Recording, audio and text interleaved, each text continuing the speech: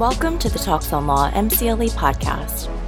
Interviews with leading attorneys, professors, and judges on important and thought-provoking legal topics. And now for the interview.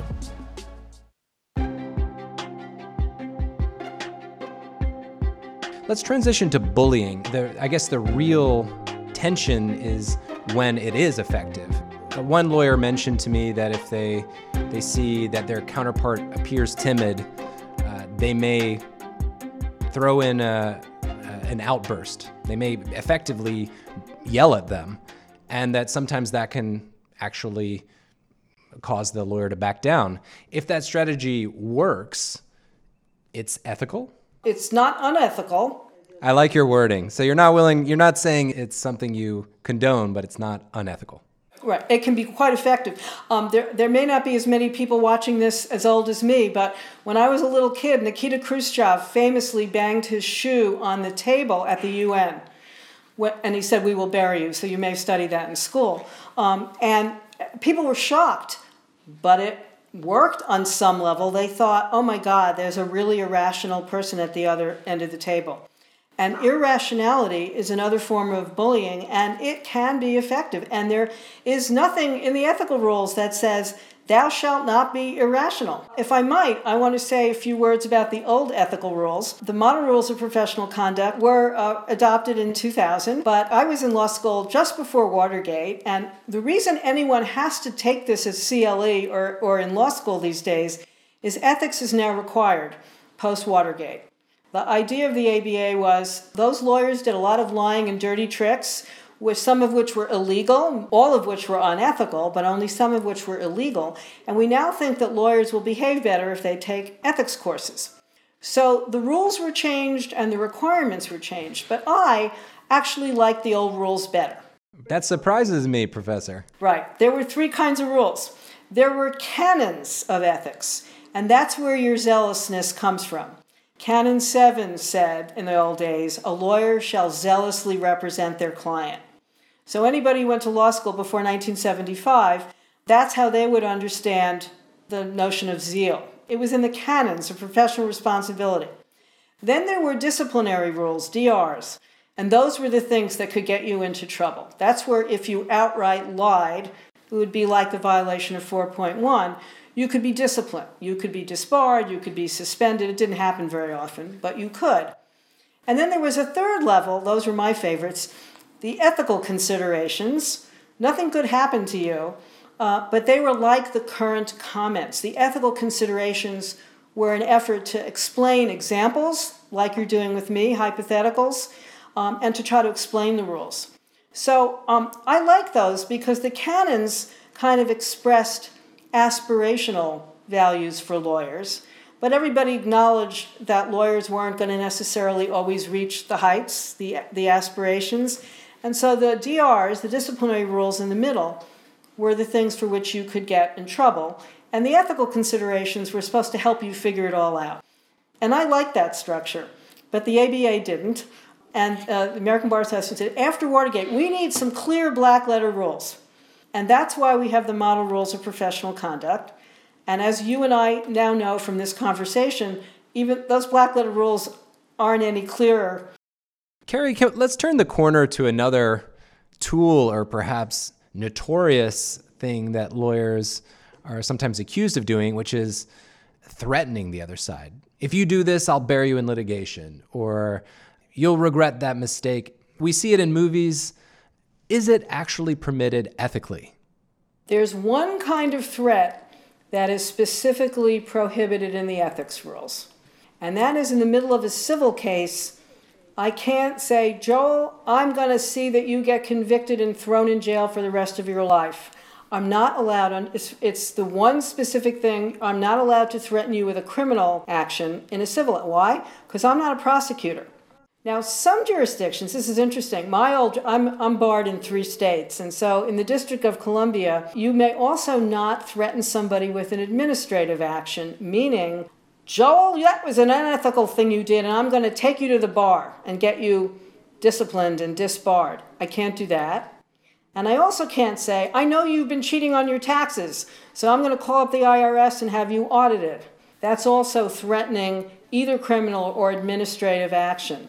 And the lawyer ethical rules say that I can't threaten you with that. Now, some places have this by case law, so even if it's not in the rules, you're not. And the idea is the only reason the threat is prohibited is because somebody at a policy level thinks that the control of those things that I'm threatening you with are not mine. It's the IRS or it's the state bar, and I can't threaten you with something that I can't follow through on. But threatening, obviously, if I say I'm going to kill you, for example, that could be an actionable crime, my threatening you that way. But there's nothing in the ethics rules that says I can't say that. So it may not be unethical, but it could be very much criminal. And ironically, just to let you know, most people know this because they studied it in law school. Tarasoff case from California says if someone tells a psychiatrist or a psychologist that they're going to kill someone, that psychiatrist has a duty to report it to the police.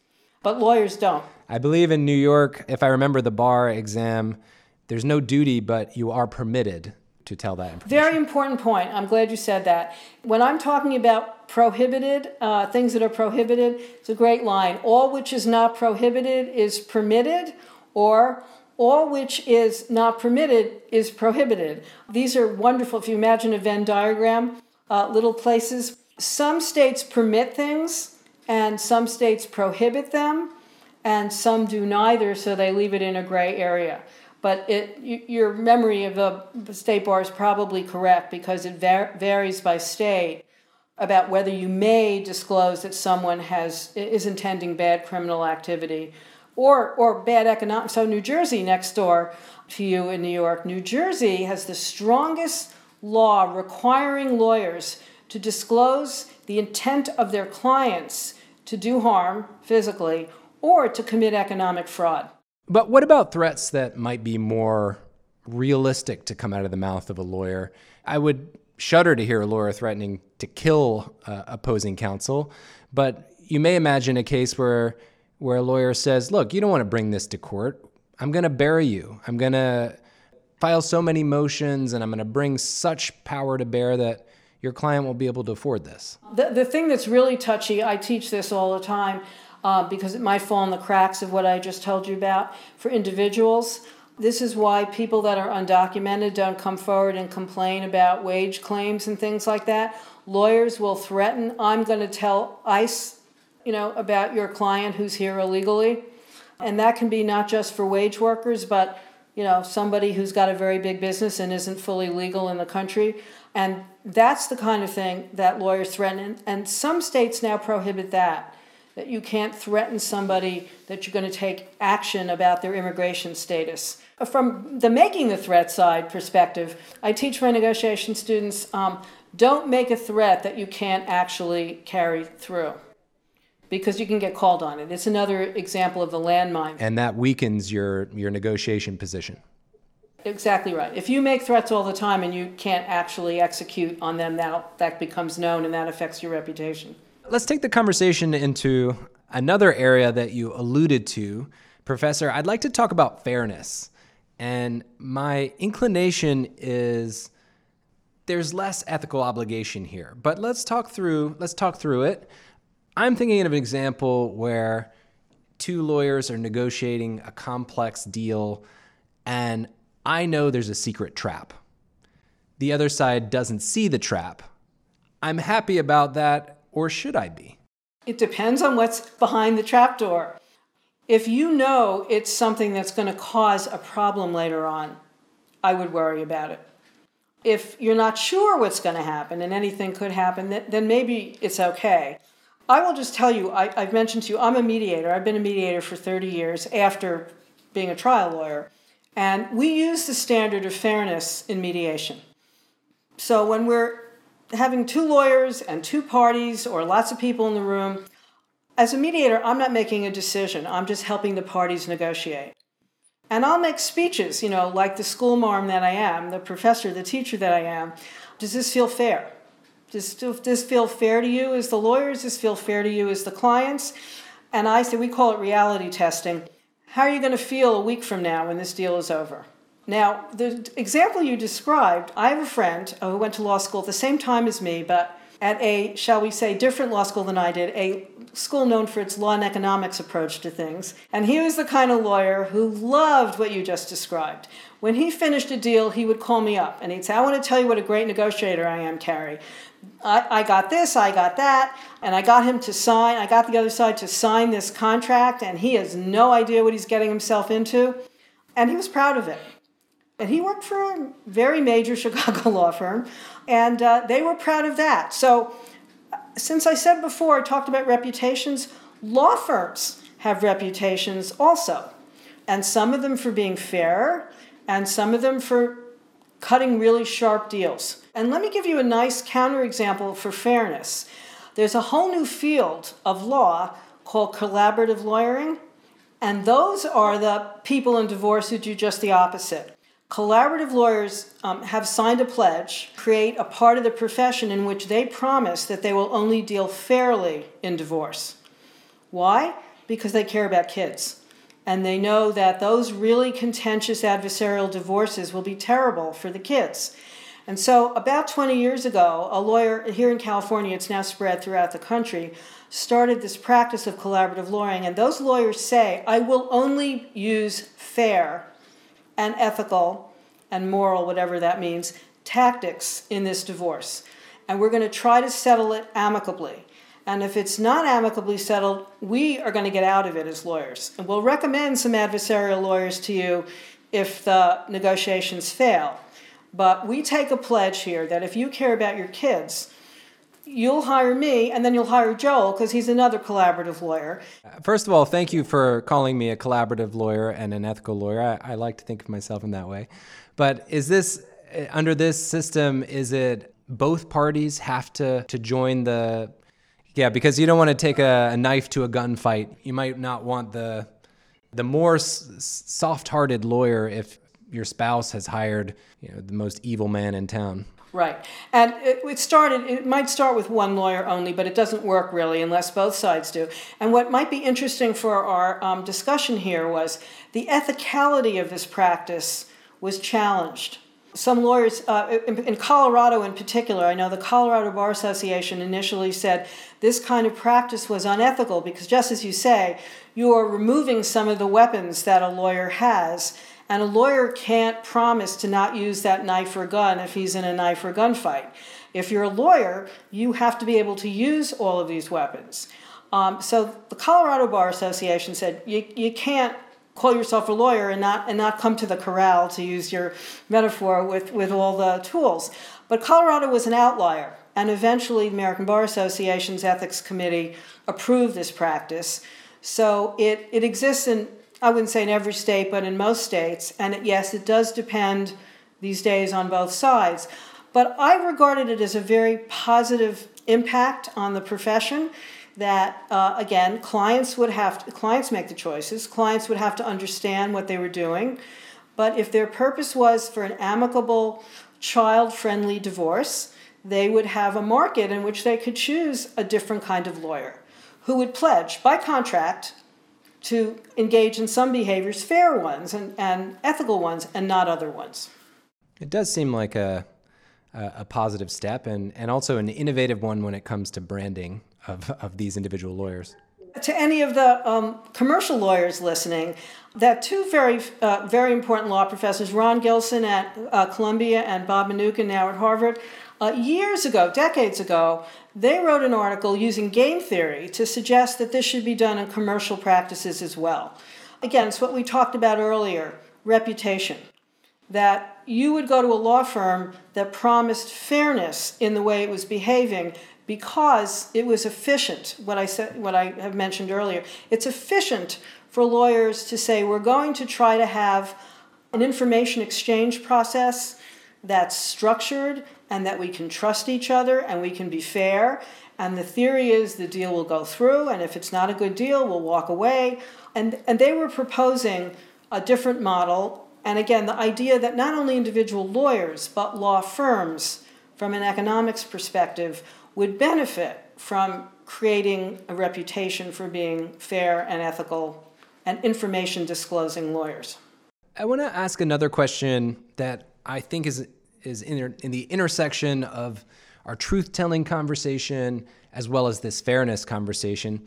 And that is when you notice that the other side is operating under a misconception. And perhaps they're doing so because they missed something, or maybe their lawyer just isn't quite as good at reading the language, or, for any number of reasons. And I've seen this where the other side will say something that is not true.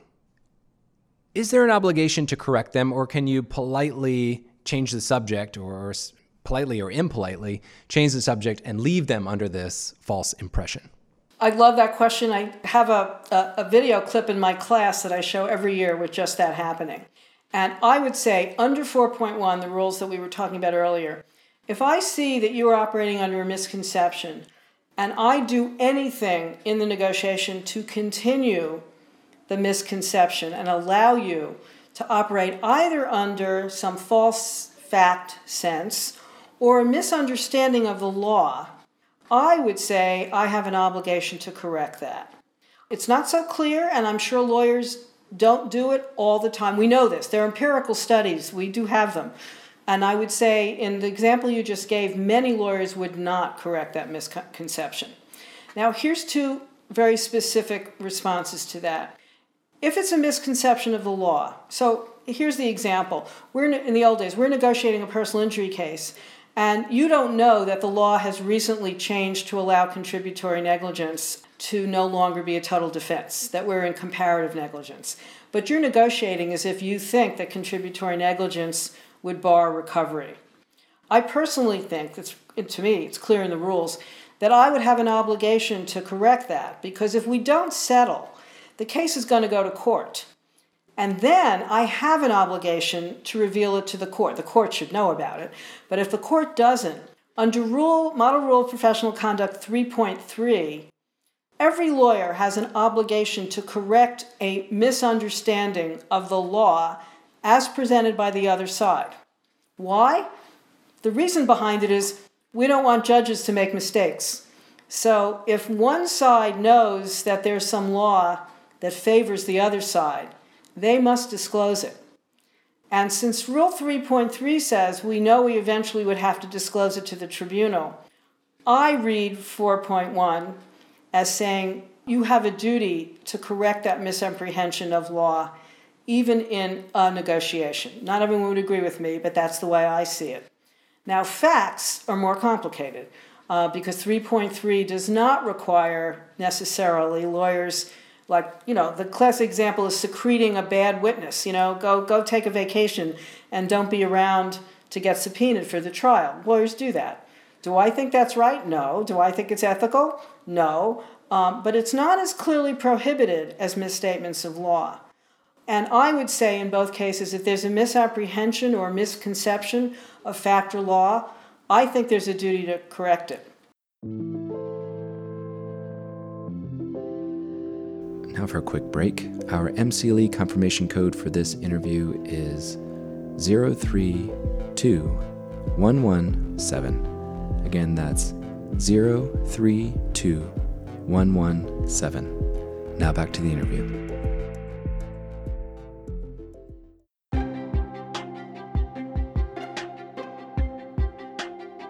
What if it's a misconception of a term of the contract that you're negotiating? If the other side says, well, I have a right to redeem, so I guess that's not an issue. I think we're good. I'm ready to sign. And you remember very clearly in Section 8, subclause B, it says there's no right to redeem. Is that an example where you're like, look, I could close this deal for my client, save my client money, keep them from giving up a right they don't want to give, or I could correct it, run up another $20,000 of legal bills and potentially blow the deal up? I would say many lawyers would not say anything, would let it go. Me, I wouldn't. In the case you gave, the real action is probably malpractice against the lawyer, if there is one on the other side, who misunderstood or didn't know the law. Or didn't read it clearly. Right. So the real claim would be against the bad lawyer, not against, and again, the argument would be it's not my job to do the lawyering of the other side. So if the other lawyer has a misconception and the client doesn't like what happens, the client can sue them later. Let me just give you a really great example. You can decide whether to use this or not. It's in all the case books. You might have read it yourself as a law student. The case of Story versus Tate. It's here in California a long time ago. Very bitter divorce. Fight over the value of some property. The parties have very nasty lawyers and they're nasty to each other. And they finally make an agreement. And it turns out the husband's lawyer has made a mathematical error to his benefit. And the wife's lawyer doesn't catch it and signs the agreement. And the agreement is approved. And after the agreement is approved, the husband calls the wife and does, nanny, we took advantage of you, and, if your lawyer had only done his job, you would have another $200,000. On the basis of that, nanny, that's called win-lose, right? The guy thought he won. The wife went back to court, and in a very famous decision, the court rescinded the divorce deal and said that the husband's lawyer, who knew that he made the mathematical error and saw that the wife's lawyer didn't catch it, he had a duty to reveal that he made a mistake in his client's advantage. I love it. Lawyers who notoriously don't love math may have a duty to acknowledge bad math. So the follow-on from that, it was, I forget, it's in my casebook, how many years ago it was. The follow-on was the American Bar Association then issued a formal ethical opinion to make it very clear that mathematical errors, goes to your earlier question to me, mathematical errors in agreements must be corrected when discovered, even after the deal is closed. Okay, so they wrote the opinion to be very narrow so that it only applied to mathematical errors. And it leaves open the question that you've just put to me. Suppose someone finds out about some other error, mistake. That's a contract offense, right? The contract was made and there was a mistake. Is there any duty to go back and correct some other non-mathematical mistake? And that remains ambiguous under current law, both ethical rules and rescission and contract law. The Story versus Tate case that I told you about, totally rescinding the contract was not the typical contract remedy for something like that. It would have been just to correct and to have the parties go back and renegotiate. But Justice Kaus on the California was so outraged by what happened that he reformed the contract and redid the terms. So that's just an example to show you that judges that get really annoyed with the behavior of lawyers can choose the remedy, and they will occasionally do that sort of thing. So you ask me what's fair? That's an example where I thought the judge ultimately did the fair thing, and it was quite unusual. You've talked about some aspirational fairness that you employ in your practice. This judge in a famous case, made a decision that was perhaps unexpected. What happens if there's a gray area and you don't feel comfortable with it, but hey, your client is not comfortable with you not taking advantage of it? What happens there? Those are toughies. I've been in that position many times when I was in full-time practice. Again, my answer is going to be not surprising one. The old CYA memo, cover your ass. Dear client, you have asked me to agree to this term. I have advised you that I think this is potentially a problem for potential voiding of the deal later. I will, because I'm required to adhere to, as long as it's not unethical, immoral, or unlawful, I will agree to do what you'd like me to do. And I would just put that in the file, send it to my client, of course, and leave it in and put it in the file. In law, what the client wants, agent principle law, what the client wants governs as long as it's not otherwise unlawful. And I can have a discussion with my client about my own ethical principles. And my lawyer and my client in this case might say, thank you, Menkel-Meadow. I see you're nice and fair. I'm going to take this deal and I'm never hiring you again. You wimpy, moralistic, fair-minded lawyer. Next time I'm going to get one of those tough guys. But at least it's all on the table and it's honest. Carrie, why don't we continue a little bit down the line of this tension between client and attorney? When should the lawyer start thinking to themselves or actually step up and say, no, I'm not going to negotiate this, or I'm not going to negotiate this for you? That's a great question. So again, just to start with the law, the ethical rules tell us two important things, and this has happened to me. If you're representing somebody in litigation, you can't withdraw without the court's permission. So in the early days of my practice, I was a civil rights lawyer, I was teaching in a law school clinic. I had a client who threatened to kill us, all of us. And I think he was pretty serious, and we were meeting with him in prison. I don't know that he had any weapons, but he had friends outside, shall we say.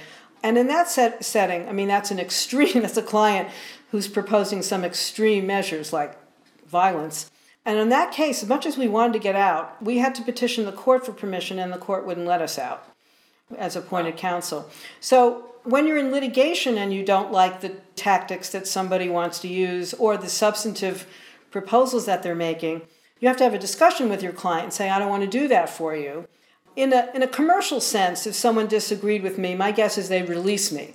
So you'd have a discussion with the client. I'd say, I just won't do that. That's beyond what I think is fair to the other side.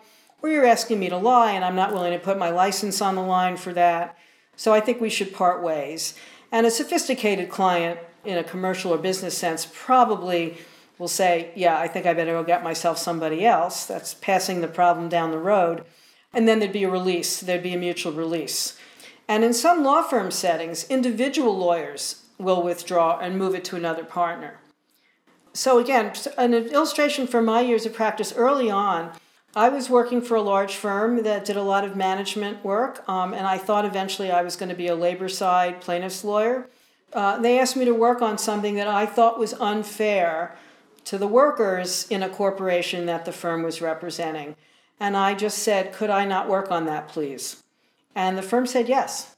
And I was told at the time, I tell my students this story many years ago, the firm said, no, we appreciate your moral code, Menkel-Meadow, it's fine. Now just don't do this too much, or you ain't going to make partner here. And so I think you can be moral and fair and ethical. And again, you have to understand the culture of where you're working. In some places you can do that. In other places, I'm now told you can't do that at all. If you refused a task from your supervisor, you're not going to be appreciated. And also you shouldn't be refusing what your client wants if they're paying the bills. So, as you know, some people stopped wanting to represent our president, our ex-president, in some of his litigation matters. This is a very big deal for the legal profession. Every day I read in the National Law Journal and elsewhere that another firm has dropped Trump. Are you thinking particularly about the lawsuits pertaining to claims of election fraud? Yep, and now he's going to need a lot of lawyers because both New York State and New York City are proceeding both civilly and criminally, and it becomes a big issue. You're seeing what's happening on the front pages. The younger lawyers are actually telling their partners, I'm not going to keep working for your firm if you represent that guy. I just say it's a big problem for the legal profession because I do believe everyone has the right to a lawyer. And this can go too far the other way, where lawyers are saying, I'm not representing that bad guy. Well, bad guys deserve representation too. Before we let you go, is there anything you'd like to add on the topic?